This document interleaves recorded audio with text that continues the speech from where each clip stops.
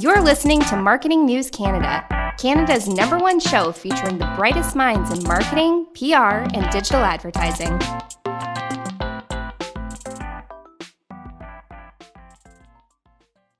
Welcome to another episode of Marketing News Canada. It is a thrill and honor to welcome Paul to the show. As the CRM, data, and analytics lead for DDB in North America, Paul brings the science to creative science.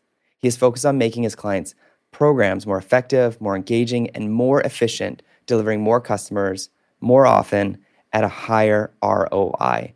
It is like everyone's dream here. For more than 20 years, Paul has dedicated himself to following the customer on their journey along the path to purchase and lifelong brand loyalty. This passion has led to a profound expertise, which has helped him forge a leadership standing in the industry. Paul brings integrated CRM and digital experience to the table.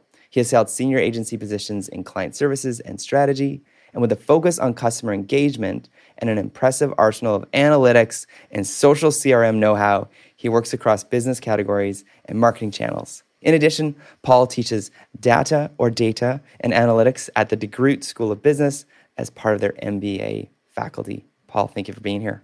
Thank you very much. I'm glad to be here. So are you more of a data or a data guy? What do you say? Potato, potato? Probably am more of a data guy. Okay.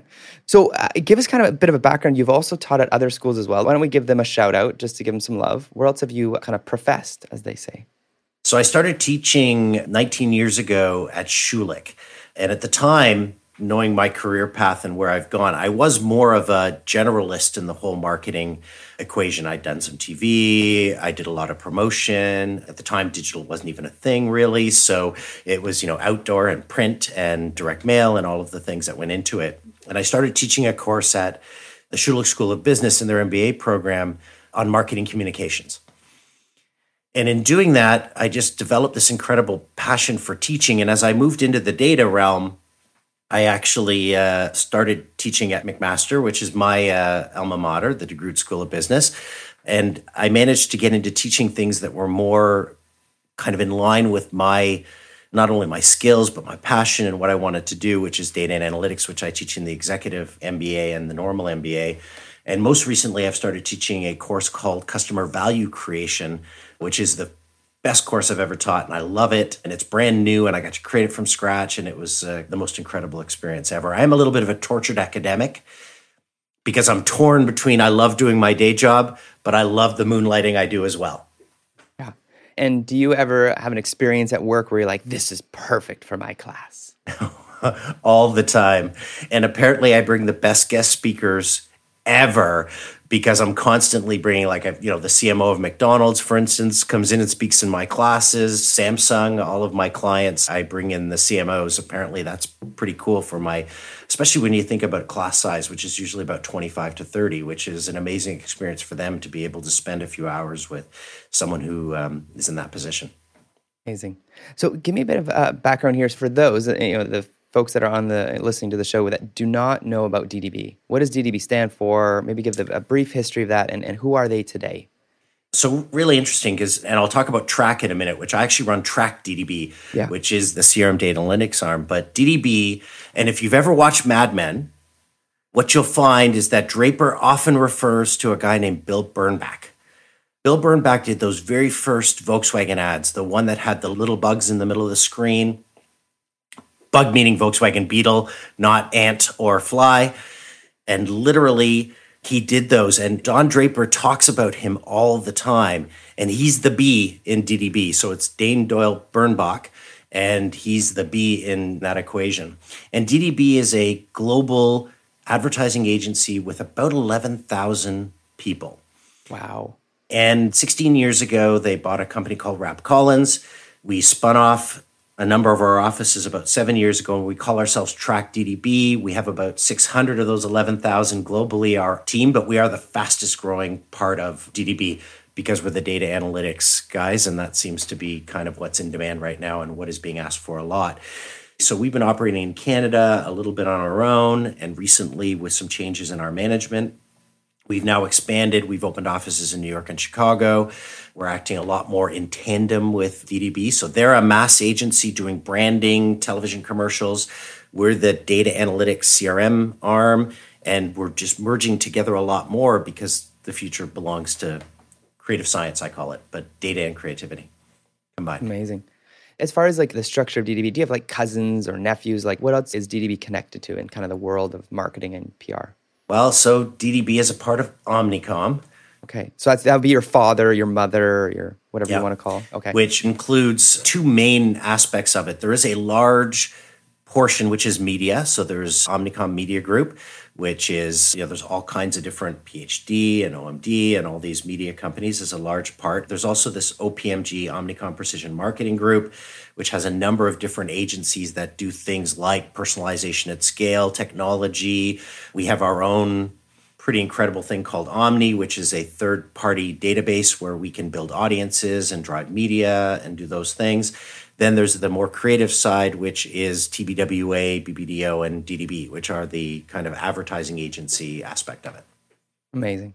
Paul, I got to ask this question, and I've spent many months discovering, because working in PR, we often get told, hey, you should do some ad buys. You should buy some advertorial. And we get sent a media kit, and it's usually for TV and radio. And I'll often say, how do you get these numbers for TV and radio? And so finally, no one really had an answer. No one really knew, especially in sales. So finally, I tracked down, because I looked in the bottom right-hand corner and it says the data comes from this source. So I talked to someone at that source and they said, well, the source comes from these little booklets that we mail to people across Canada. And they physically, with a pencil or pen, fill out a little book, do this, and they tell us about their radio and TV habits. So one of my goals in life, by the way, is if anyone knows someone who is one of those book volunteers, if your grandma or your aunt or someone you know is one, I'd love to see a picture of one, because that organization would not send me one, because I want to see that. And so that's the data where it comes from. But in your role, Paul, what I want to know is programmatic advertising. We hear that term all the time, programmatic. And using me as a case sample, I'm on a MacBook Pro here, and I went to 3 websites this morning. Your organization, those buying desks, how do they get the info from my laptop to the buying desk so that your company can buy badass data? Just before I do that, I just want to, because you mentioned PR, I really failed in mentioning the fact that we do, of course, have a huge PR component to Omnicom. Companies like Fleischmann Hilliard, Ketchum. There are an incredible group of people, and we work very closely. We share accounts with Fleischmann is in my building downstairs, and we share a lot of business with them. So, do you guys prank each other, or is it kind of like Vance Refrigeration? You kind of operate separately? Well, I think pranking is probably, because we do operate separately per se, but I think pranking is a good way of describing it. I am often found to be roaming their floor, leaving things on their desks and that kind of thing. And of course, I learned all that from Frank Palmer, who's taught me how to prank, because he is the world's most incredible prankster. Yes. Sorry, so you're back onto the media. So there's 2 ways that kind of traditional television has been measured in the past. Yes. One is, the box top set that Nielsen sets on top, where they're actually watching people look at your television, what they're watching and what's on. The second way is the survey method, where you're actually filling out and ticking off boxes and saying what you want. I have to tell you that for the most part, that's really the old days, because today with cable delivery of almost all television, we don't need that anymore, because we know exactly when the TV's on in any particular house and exactly what show it's on through the carriers and providers, people like Rogers and Bell and TELUS and they Shaw. Feed you that data. They would feed that data. The media company who's buying on their television shows would then be able to get that data and use that data to understand who's watching. There's a whole nother aspect, which is the idea of how this connects in a unified ID through what's happening now. So you think of Netflix or Amazon Prime or internet period TV or YouTube. I mean, this is such an interesting topic, because we can talk in a second about what's going to happen in about 8 months when the cookieless world comes into play, and things are going to be very different for us when third-party cookies get taken off of Google. But right now, like, all of that information is aggregated in such a way that we can understand viewing habits in particular households. So there are companies in the US, for instance, Comcast, et cetera, who can actually sell television advertising by household. Meaning they know that there's kids in that household, the next door neighbor doesn't have them, that household can get a television commercial. And that's how exact that data can get. Very similar to what YouTube can do or Google can do in providing that exact same specific information on exactly who's watching, their behavior over time, and therefore creating a model that says, we know there's kids in that household, or we know this person watching this particular, YouTube video is going to be in a certain state. And you all know, because I do this with my students all the time, I'll tell them to go Google something. I'll tell them to talk about it in front of Alexa or Siri, and then I'll rejoin the next day and say, okay, so how many of you got so we'll pick something crazy like lawn furniture for the beach. And then all of a sudden people are going, oh my God, Paul, last night I got on, I'm playing my game I'm a Sudoku guy, probably not strange that I'm a data guy who likes Sudoku, I'm a math guy. But, all of a sudden this advertisement comes up for lawn furniture in my space. That kind of data is crazy incredible. And that has led to what has been, whether we want to call it programmatic or whether we would just want to call it audience building or triggered communication, which is probably really, because most of it is retargeted communication based on what's happened. Of course, now we have, in 2022, we have Google no longer allowing us to place third-party cookies, which is going to change the landscape totally, which is why now there's a mad rush for first-party data. Because as an advertiser, I'm still going to have all the opportunities I used to have as long as I pay Google the money, right? Because Google will control all of their data, and no longer can I, as a third-party company, be placing those cookies and doing that work and collecting that data. It's really going to all rest now with Google. I personally think it's amazing, the same way I think GDPR and what California is doing for legislation is amazing. The more controls we have over privacy, the better. And the more control consumers have with their data, the better for a person like me who really wants to engage and build a relationship and not just spam people. So personally, I'm thrilled about it. So I'm on my computer, went to 3 websites this morning, and I'm going to talk about the Alexa thing after, but I went to 3 websites. And I think I'm just speaking from other agencies and other people maybe that are listening right now. We get pitched programmatic all the time because I get Google search, I get Facebook ads, I get Instagram ads, but they always say, man, I can get you exactly the right person, the right time, the right place, everything.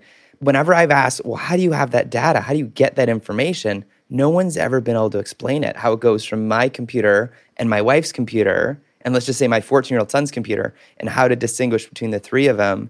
Because is it Chrome giving that information away? Is it Shaw Internet giving away? Is it TELUS giving it? Who is passing that information on to these sellers who come pitch us at our office with Tim Hortons donuts? Interesting. The answer is yes. Because pretty much every app you work on, if you're going, all of those things are available to be aggregated. As companies now, we drop cookies onto people so that we can see what they're doing and what their behavior is and what they're doing on our site. And all of that information then gets bought and aggregated by companies that specifically do that.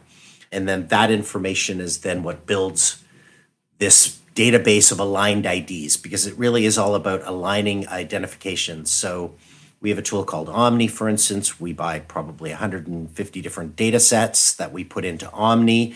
We track 1.2 billion devices in the United States of America across 200 and something million people. And what the technology does is it basically, machine learning or AI, recognizes these people are the same, connection. And all of a sudden your phone, your Alexa, your computer, your tablet, your smart TV, your fridge, your GPS in your car, like all these things can be connected and they can understand. And it is really the Wild West. And I don't know, interesting for anybody listening. I think if you really want to understand some of this stuff, what you need to do is you need to Google Tim Berners-Lee, who is the inventor of the internet, what he is doing now. Because now he has said, this has got crazy. Oh, yeah. This is not what I built it for. No. This is not what it should be. And he has a new company, and I'm just struggling here to remember what Tim Berners-Lee's new company is. But he's built a new company that basically is building data pockets so that people have more control over their own data. And the idea is then you can release or not release to whoever you want. So based on all your devices, you would have an app that connects into this. It would control and make sure none of your data is shared, but ask you, so would you like to share that data, for instance, with your telecom company? Again, going back to me as an example, I just want to bring it like right into the weeds. So I'm on my computer, I'm at home, I'm on Shaw. Is Shaw the one who sells it to those desks? Like the desks that these programmatic people buy? Because they're always just like, I buy from these desks. And the desks get the data. Is it someone at TELUS, at a TELUS office in Vancouver who's like, I just got information on Darian Kovacs at this IP, and here, do you want to buy this for 0.2 cents amongst many other people? I'm just curious about that transaction. So I will admit to the fact, I don't know for sure. Okay. What I want to know is I want to track down who knows that information, because it's like, I know how mangoes are imported into Canada. I watched this like YouTube documentary about mango importing, and then it's processed here, it's brought in, but like we get sold this and we get told, and our clients are like, I was told to do programmatic, and I think programmatic's the thing, but no one can explain the process of it. Well, I think there is a fear that if that information is disclosed on a wider scale, that it in fact would be something that people would just go, what do you mean? And, we see how, if you go back to the Cambridge Analytica and Facebook and all of these things that have happened over time, I mean, and I'm sure you've heard the quote, it was at South by Southwest now probably 5 or 6 years ago, that Facebook had, it was someone from Facebook, I believe, who said, Visa can predict divorce to a 92% accuracy 2 years in advance. So 2 years in advance, like you don't know you're getting divorced 2 years in advance. So they actually know better. And of course, Facebook, the whole idea of that comment when it was made was, that's nothing. Facebook could do that way better and way more accurately. So I don't know exactly about the transaction. I know I've had the same question. Every media person that I know, I've gone, okay, so do you buy that from these people? Like, how does that work? So I don't actually know. Sorry. So you and I think, Paul, especially you being a professor and teaching this, you Padawans, right? You're like a Jedi master of data. We should track that down because that is the source, right? It's almost like you are teaching people how to make Guinness beer, let's just say, but you've yet to go to Ireland to go to the source of the brewery, like the waterfall. It's true. So I will admit, though, I am, for the most part, a first-party data guy, right? Like most of the work I do is actually managing, we work with McDonald's, for instance, and we help McDonald's with people who are engaged with them and using their offers and on the app, or Samsung. I got the McDonald's app. I got it, man. I finally caved last week because I was like, is there anything good? Like my kids, I got 4 kids. So I'm like, I'm going through McDonald's. Do I get some deals? No great deals yet. I'm waiting for some good deal and it'll keep me engaged. But eventually, I think I'll give me 3 months and I'll probably delete it off my phone. But I'm waiting for the app to be awesome. They're fantastic deals. What do you mean? $2 Big Macs? But I'm like, my kids, but it's my kids, man. I want just chicken nugget deals and like smoothie deals. That's all I buy there. So I think if they could figure out that I'm just a chicken nugget smoothie guy and a breakfast sandwich. I love the breakfast sandwiches. They'll do something for me, but I somehow have to let them know that that's who I am. Yeah. BetMGM has an unreal deal for sports fans in Virginia. Turn $5 into $150 instantly when you place your first wager at BetMGM. Simply download the BetMGM app and sign up using code Champion150. Then, place a $5 wager on any sport. You'll receive $150 in bonus bets, regardless of your wager's outcome. And if you think the fun stops there, the king of sportsbooks has plenty of surprises in store. Check out daily promotions, same-game parlays, live bets, and so much more. Download the app in Virginia today and get $150 in bonus bets instantly from your first wager. Only at BetMGM. BetMGM and GameSense remind you to play responsibly. See BetMGM.com for terms. 21 plus only. Virginia only. New customer offer. Subject to eligibility requirements. Rewards are non-withdrawable bonus bets that expire in 7 days. Please gamble responsibly. Gambling problem? Call 1-800-GAMBLER. Promotional offer not available in Washington, D.C.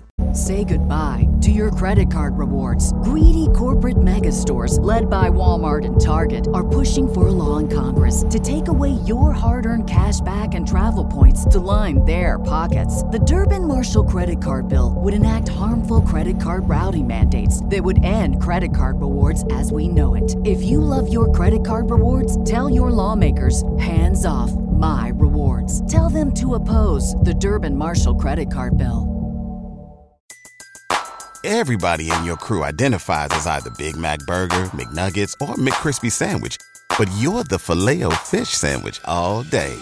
That crispy fish, that savory tartar sauce, that melty cheese, that pillowy bun. Yeah, you get it. Every time. And if you love the Filet-O-Fish, right now you can catch 2 of the classics you love for just $6. Limited time only. Price and participation may vary. Cannot be combined with any other offer. Single item at regular price. Ba-da-ba-ba-ba. It's interesting because there's this huge balancing act going on amongst, most of our clients and most people. because McDonald's probably could say, we know you so well that we can just give you the offers and the things you want. On the other hand, the feeling of limiting you and your experience and being, that intrusive into your life to model that out to that degree is also something that maybe, that McDonald's, I know they don't want to. I mean, McDonald's, if you have your app open, could potentially know every time you're walking into a Tim Hortons and flash you a free coffee just to get you out and to their door. They don't, because that would be, in their mind, that would be an abuse of the data that they have and the relationship that they have with their customers. So it's always the balancing act. In 2021, I think what's happening in camps, like much in the States, there's red and blue, right? And there's this divide. I feel like in humans today, and those that maybe are, especially in marketing, advertising, like there's these two camps that are like, privacy is really important, just keep the ads generic. But then there's another camp that's like, man, I'll tell you everything. I'm on Facebook. You know that I'm married. You know this. I'm like, I like the whole Tom Cruise Minority Report, scan my eyes, give me an ad that's right for me, because then I don't get sent a bunch of garbage ads that are useless to me.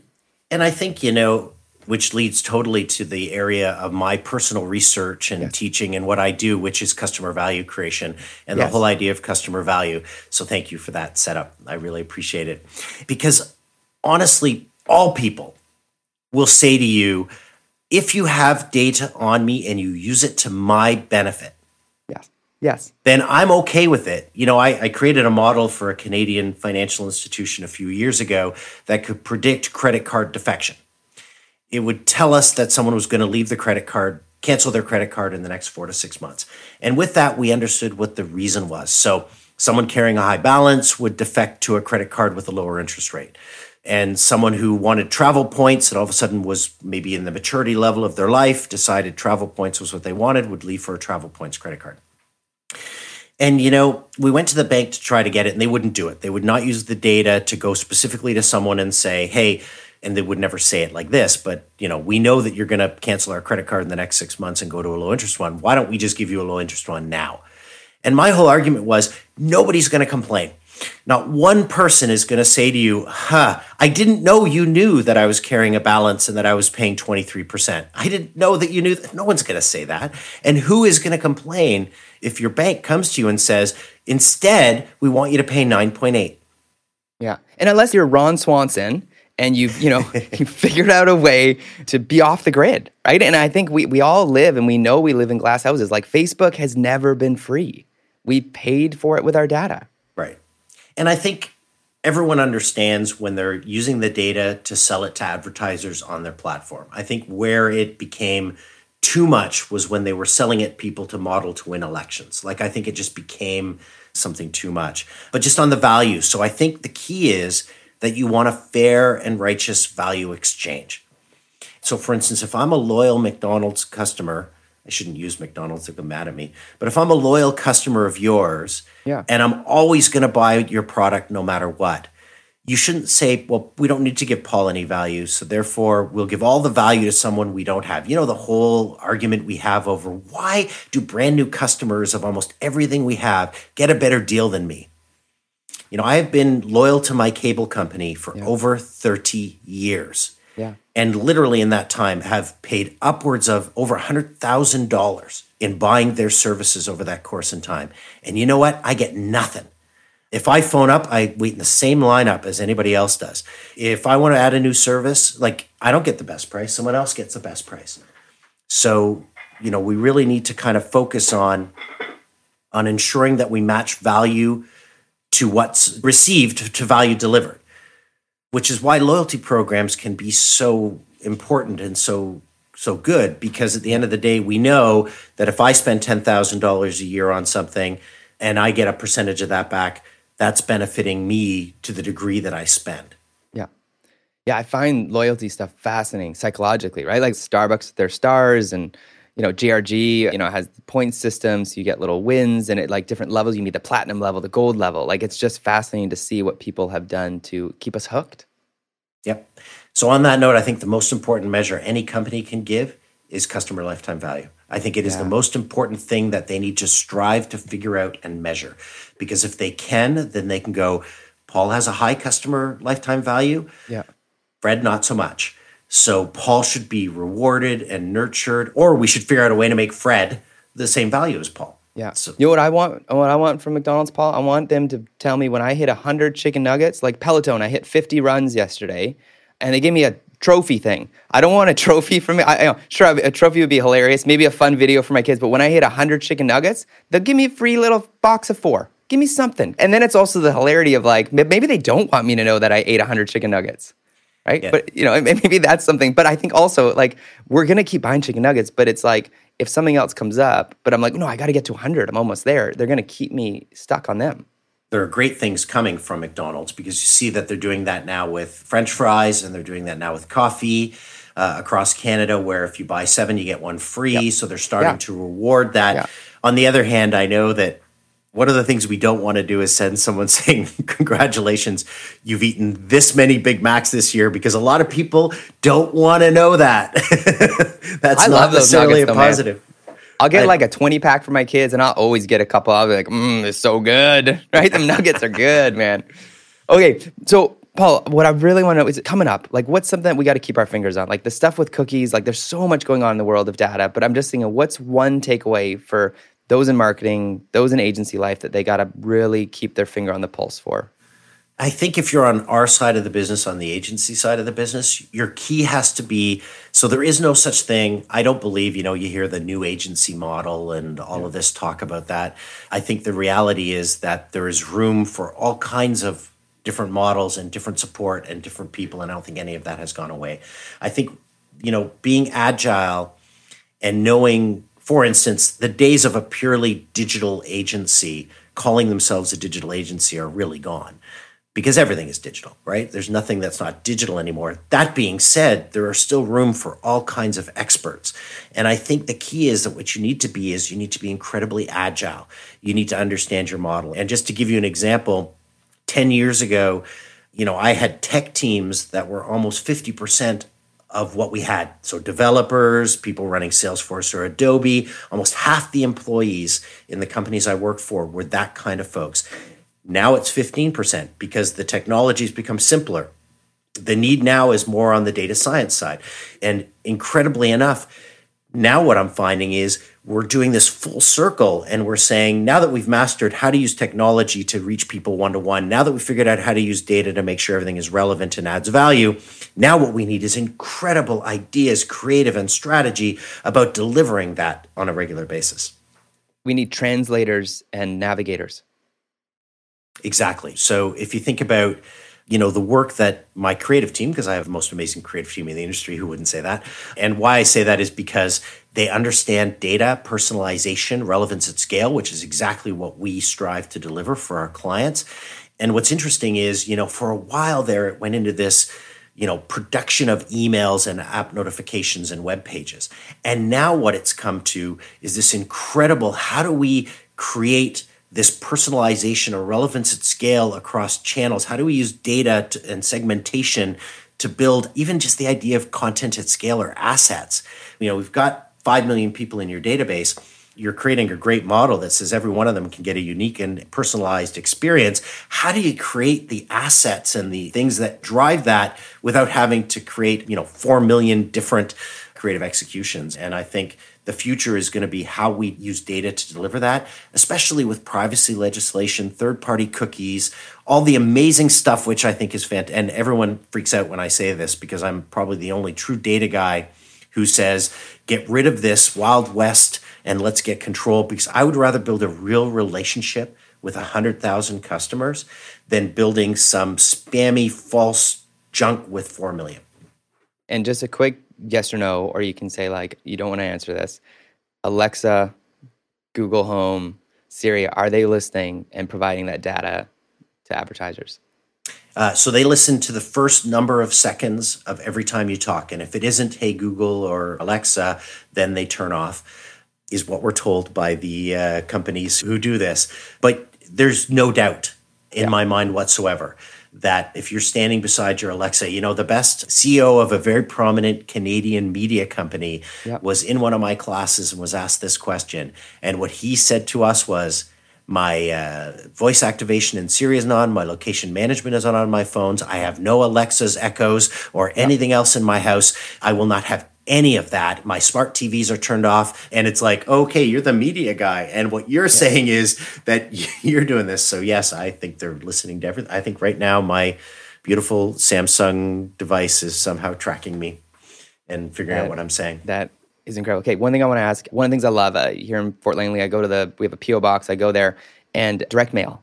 And I want to know if maybe you were the reason for this. I would get these amazing McDonald's direct mail pieces, and that would inspire, because it was a beautiful picture, full color, and it'd be like 2 meals for $6.99. I'm like, what? And then I would keep that coupon book in my office here. I put it on the bulletin board. I take it home. Tell me about direct mail and its relation to this whole world of data. I think as marketers, we screw up everything we touch, right? Because what happens is direct mail, it's amazing. It's such a fantastic tool. We can deliver to people's homes. What do? We spam the crap out of everybody until everyone's so frustrated that they start throwing everything in the garbage, and now we hardly have any. Same thing we've done with email. Email is the most incredible communication tool ever created, but we've abused it. Therefore, its power has become less. Direct mail, as email will, is making an incredible comeback, I believe. The difference is, and I said this at a Canada Post all-company meeting a couple of years ago, I said the difference is, I remember working on a credit card company maybe 15 years ago. We would send out 45 to 50 million direct mail pieces a year in Canada. That's for a household on average. Now, because of data and because of targeting and because of understanding where people are, you can actually send 1 million to 2 million a year and get the same response rates. Yeah, because you can rent postal codes and the data you get from Smart Mail. Yeah, exactly. So Smart Mail, or even if you start to think about, the detail you can get from a shopper's voice survey from Canada Post, where you can actually target people's homes. And what that allows is a much more incredible value that you can put into the direct mail. So instead of trying to get, 45 million postcards out, we can provide some real value, a real engaging piece, a real creative piece, at 5 million a year that will actually convert more than those 45 ever did. And I think it's really powerful. It's also, if you think of today in the world of COVID, the pandemic, these unprecedented times, the home is now where people are, and being able to engage people in their homes in a high value quality way is that much more powerful as well. And then we also have a brand new generation. So realizing that people in their early 20s today, they don't even know what direct mail is. So when they get one, it's crazy good. I mean, I have 4 kids as well, and I go from 25 to 17. My older kids, the ones that are in their 20s, like when they get a piece of really relevant, high quality direct mail, they're really interested because they didn't spend the last 50 some odd years, going through and triaging, I call it. It's like on the app every morning when you go through all your emails and you start to slide and delete. We do the same thing with our direct mail. I walk to my super box, I get my pile of mail, and I start to weed through to pick the ones I want. So awesome. I got to jump into, what is your business or marketing book that you'd recommend? Oh, interesting. So on a totally professional level, from a business standpoint, I am a Gladwell fanatic. His podcast, Revision is History, is my favorite thing in the world. I re-listen to them all the time. His books are always so insightful. He's so engaging. And then you start to think about, I'm a Cynic fan because I think for any of us who aren't branding people, Cynic makes it simple and makes it make sense. So I love that. If you've never read Why We Buy by Paco Underhill, 20 years old, but still incredibly powerful. Personally, I'm more about self-improvement these days. 7 Habits of Highly Effective People by Covey is still one of my favorite. And I'm totally on the kick of trying to pull little nuggets away from things like the 4-Hour Work Week. I think Tim Ferriss is the guy who wrote that. And then Shawarma's got the book, The 5 a.m. Club, which I just recently read. And I'm like, there's 3 things there that I can pick up and start to do in my life. You're never too old to make changes and improve. It's amazing. Some good examples of some good author mentors in your life. Mm-hmm. What is a newsletter or website you recommend for resources and inspiration? I'm a big fan of Forrester. Okay. I do follow, watch, and I think for someone in our field, Forrester has a ton of, and Gartner, the 2 are fantastic. Forbes is probably my favorite thing to just peruse and read when it comes to a website like that. Amazing. And a life hack you'd be willing to share? Wow. Besides the fact that I do my global 7 o'clock phone calls without pants on in this world of COVID. So I think as a guy who teaches, I have a full-time course load. Basically, I teach as much as a full-time professor does, at the same time as running a business, at the same time as 4 kids. So there's lots going on. And I do believe that the most important thing that I do is every single night before I go to bed, I look at the next day and I prioritize everything. And I don't get everything done, but I just start at the top. I never fail. Like, I don't go check emails. I don't go do anything. I say, if that's number one, I just do number one. Number one this morning, for instance, was think about how I was going to engage with the podcast. And, although I didn't necessarily create notes and had answers, I thought to myself, okay, what would I like to communicate? What would I like to say? I listened to some of your previous ones so that I can understand what that was. But I think it's really about prioritizing, focus, saying no. So important. It's awesome. And as an agency guy, I don't know how to say no. So what I say is, I would love to get that done. Is June okay? There you go. That's perfect. So yes, but. Exactly. Did you dig into the archives? Did you go as far back as to when I interviewed very shortly Malcolm Gladwell? No, I haven't got there yet. I'm sorry. You can dig into the archives. I have a very short but sweet interview with Malcolm from years ago. So I just love listening to him talk because his view on the world is amazing. I love. Yeah. Canadian Marketing Hall of Fame winner, along with Frank Palmer. He's a great author, podcaster, revisionist history. Amazing. They just yesterday, a new episode came up, which was excellent. So, I haven't seen it yet. Yeah. The Balmer Mafia. So he's keeping that going. Fantastic. Amazing.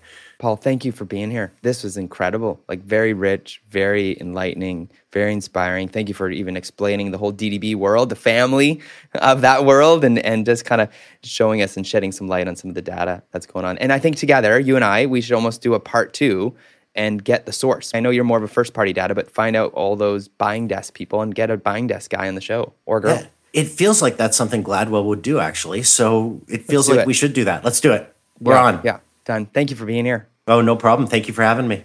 We'll see everyone next time on Marketing News Canada. Okay. Thank you so much. Take care.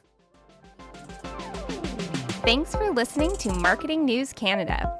For more episodes and other great stories from Canadian marketers, visit marketingnewscanada.com. All episodes are recorded in the Jelly Marketing Studio thanks to our producer, Chris Penner, and editors Travis Jeffers and The Podfather. Say goodbye to your credit card rewards. Greedy corporate mega stores, led by Walmart and Target, are pushing for a law in Congress to take away your hard-earned cash back and travel points to line their pockets. The Durbin-Marshall credit card bill would enact harmful credit card routing mandates that would end credit card rewards as we know it. If you love your credit card rewards, tell your lawmakers, hands off my rewards. Tell them to oppose the Durbin-Marshall credit card bill.